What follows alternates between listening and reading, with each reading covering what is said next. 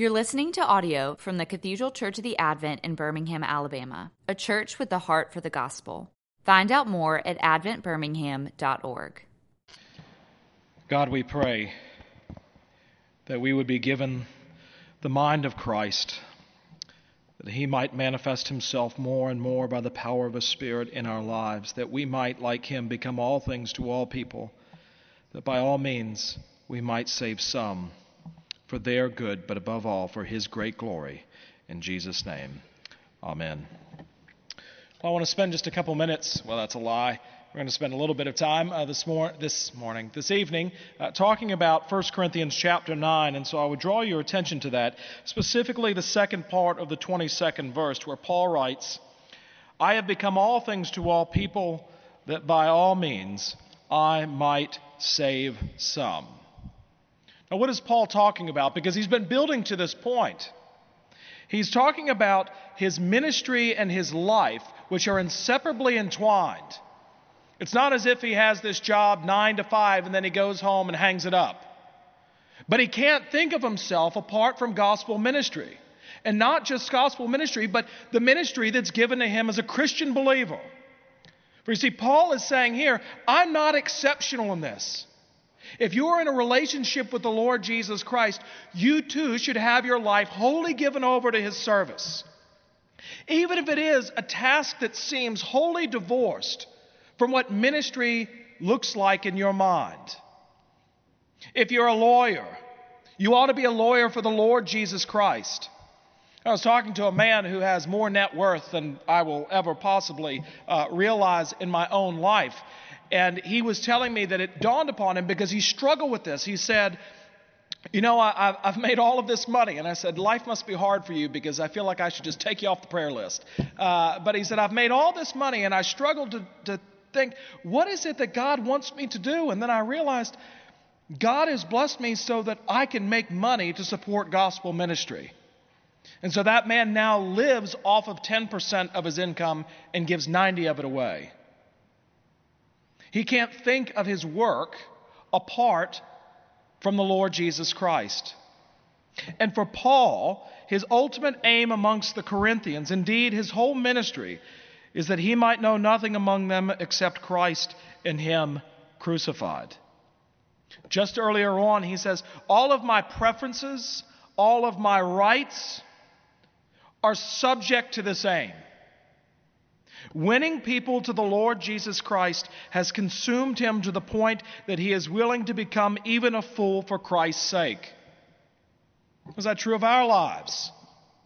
Oh, if anything, I'm avoiding being a fool for anybody's sake. Nobody wants to intentionally be embarrassed or thought of as weird or awkward or out there. But what Paul says is that if you're living a life that is rooted in the gospel and the Holy Spirit's working within you and that's showing forth in your life, guess what? People are going to say, look at that fool. And Paul says there's no higher praise.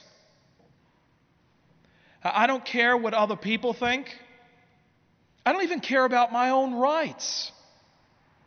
What I care about are men and women and children coming to know the Lord Jesus Christ as Savior.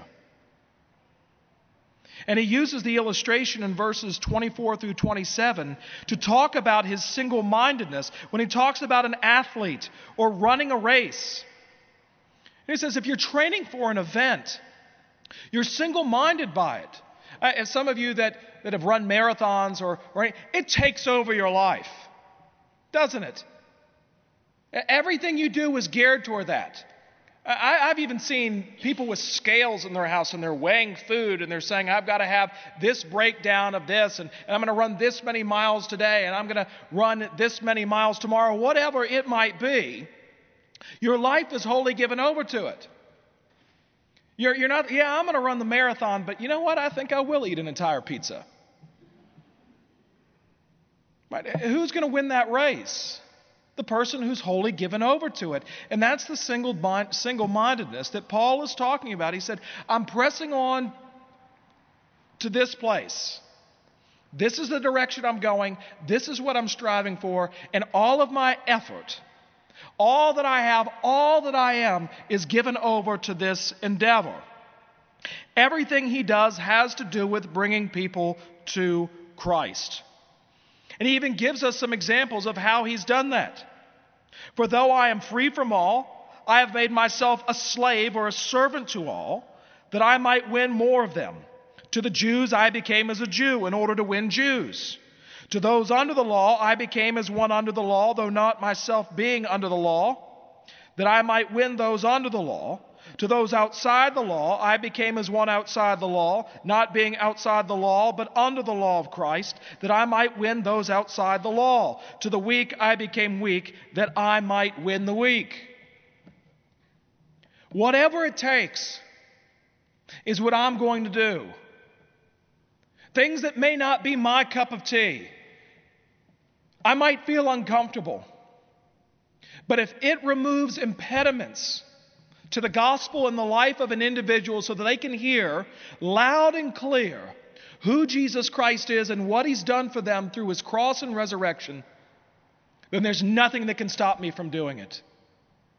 Because that is what I'm called to do, not just simply as an evangelist, not simply as a pastor, but as a Christian. But what does it mean to become all things to all people, that by all means I might save some, or for us that we might save some? Well, of course, we're not doing any saving. Paul is saying here that to bring people to the Lord Jesus Christ, to articulate the gospel to a dying world. And so I want to start by saying, one, what it doesn't mean. Because there's some confusion about this in our world. Some people will go so far as to say, well, I understand that the Bible says this, but if we talk about that, or if we live that out, it's going to be offensive to people, and therefore they will never hear the gospel. And Paul would say, that's nonsense. Because oftentimes when we do that, and I've done this in my own life, where I've compromised not just my convictions, but biblical truth, that you actually never get around to the gospel anyway. There was someone in a former congregation I served that died, and they really didn't like me. They made that very clear, and so I was kind of looking forward to doing their funeral. But before they died, they said to me, I just want to be up front, I don't want you to preach my funeral. I want somebody else to preach my funeral. And here's a list of all the things that I want in the service. And the things that he was asking for in the service were not just crazy, but unchristian. You know, songs that I wouldn't even sing in my home, much less in church. And do you know what? I allowed them. Because I thought, if I say yes to these things, it'll open up a door to the gospel, and then maybe I can minister to them. They'll have an open ear. Well, the person died. We had the funeral, and his spouse never, ever darkened the doors of the church again. And so not only was the glory of the Lord Jesus Christ undermined by my compromising convictions, but they never ever heard the gospel anyway. And so let us not be given over to this idea that, well, we can sort of step back a little bit. If we could only be a little bit more like the world, then maybe people would hear it. Because all we're actually doing is veiling the gospel and intentionally misleading people. I mean, Jesus shows us this in his own ministry when the rich young ruler comes up to him and asks the right question, "Good sir, what must I do to inherit eternal life?" And ultimately Jesus says, "Go and sell everything that you have and give the proceeds to the poor and come follow me." And the man went away sad.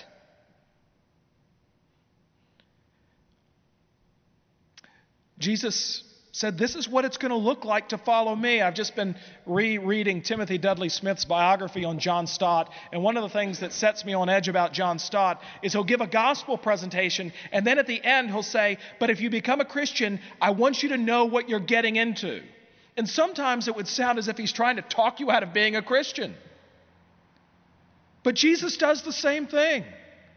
The number of times he says in the Gospels, you cannot be my disciple if, fill in the blank. So Jesus is not soft-pedaling it, neither is Paul. Paul is putting forth the whole counsel of God by preaching the word of God to the people. So to be all things to all people is not to compromise biblical convictions. It's not to step back from the truth of God's word.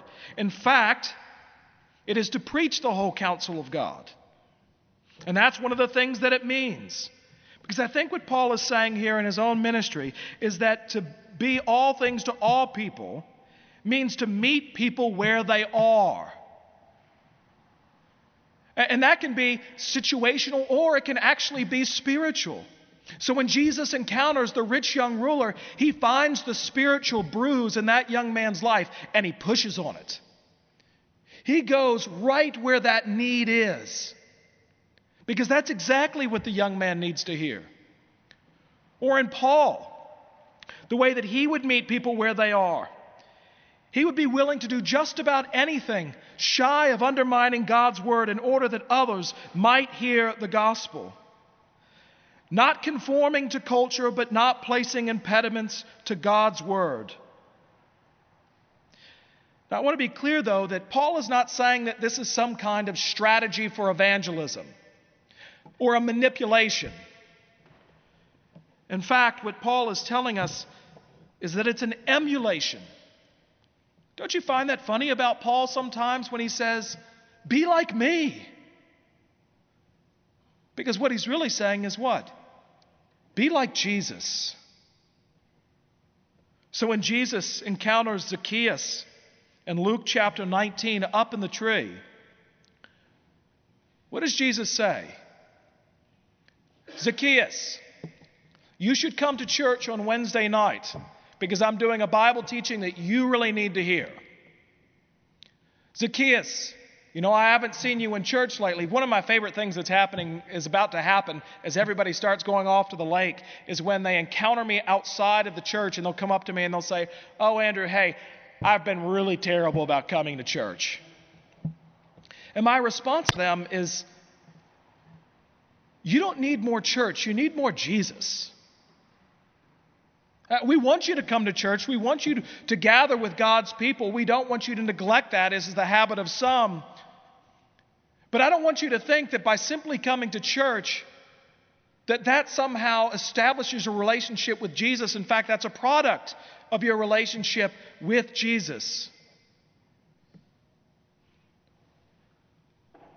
These things are not strategies to manipulate people. And so when Zacchaeus is up in the tree, Jesus says, come down, because tonight I'm going to your house. We're going to share a meal together, and I'm going to change your life for eternity. And what does Zacchaeus do? Because of a changed heart, he says, not only going to pay back what I owe, but more. Because Jesus met him where he was. He went home with him. He upended his own schedule in order to meet Zacchaeus. Because God's timing for God's children is never inconvenient. God's time is always perfect. And that's what we need.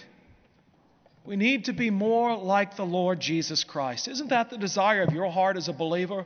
To be more like him? I've been confronted mightily in my own life of the kindness of Jesus Christ. How good and how kind he is to me when I don't deserve it in the least. And yet when I encounter the Zacchaeuses in my own life, I want them to stay up in the tree. I don't want them to come down. I don't want them to be reconciled with Jesus. And if they are to be reconciled with Jesus, I want it to be through my own means. But no, we're called to die to ourselves. And this is the mind of Christ that Paul talks about in Philippians. That we ourselves would have the mind of Christ. of Jesus coming and dwelling amongst us and emptying himself and taking on the form of a servant, not considering equality with God something to be grasped, but that we would die to ourselves. I love the way D.A. Carson puts this. When the Bible talks about dying to the self, this is how we ought to think about it according to Carson. I would rather die than fill in the blank. Does God's Spirit work in your heart in such a way that you're able to say, I would rather die than be unkind to the people whom God sent his Son to die for? I would rather die than to covet my neighbor's property. Now, that doesn't come through moral improvement. God instills that desire in us, but it's not through, well, we just try harder to be a whole lot more like Jesus. But in fact, it comes because our lives are in Christ, and his Spirit dwells within us. And God himself does his work in our lives. If you want to be all things to all people in order that some might be saved, seek the Lord Jesus Christ. Give yourself wholly over to him. Allow his Spirit to have his way with you, to form you more and more into the likeness of Christ. That's what happened in the life of Paul. He was given over to Jesus. He didn't care about anything else except glorifying his Lord and preaching the gospel for the good of his people. So what does it mean?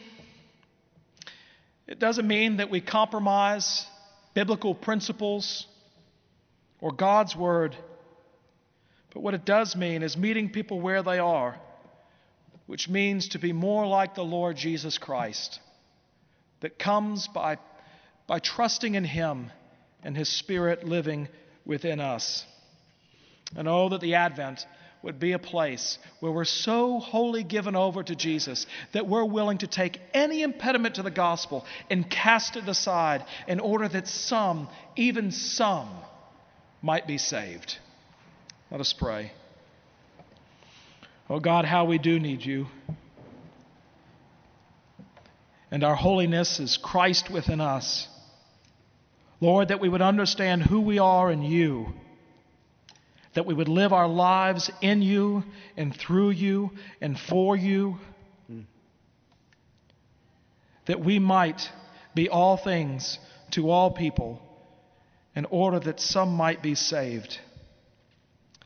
We pray this in the name of Jesus. Amen. You've been listening to audio from the Cathedral Church of the Advent. If you live in Birmingham or find yourself visiting, we hope you'll join us at one of our Sunday services. Find out more at adventbirmingham.org.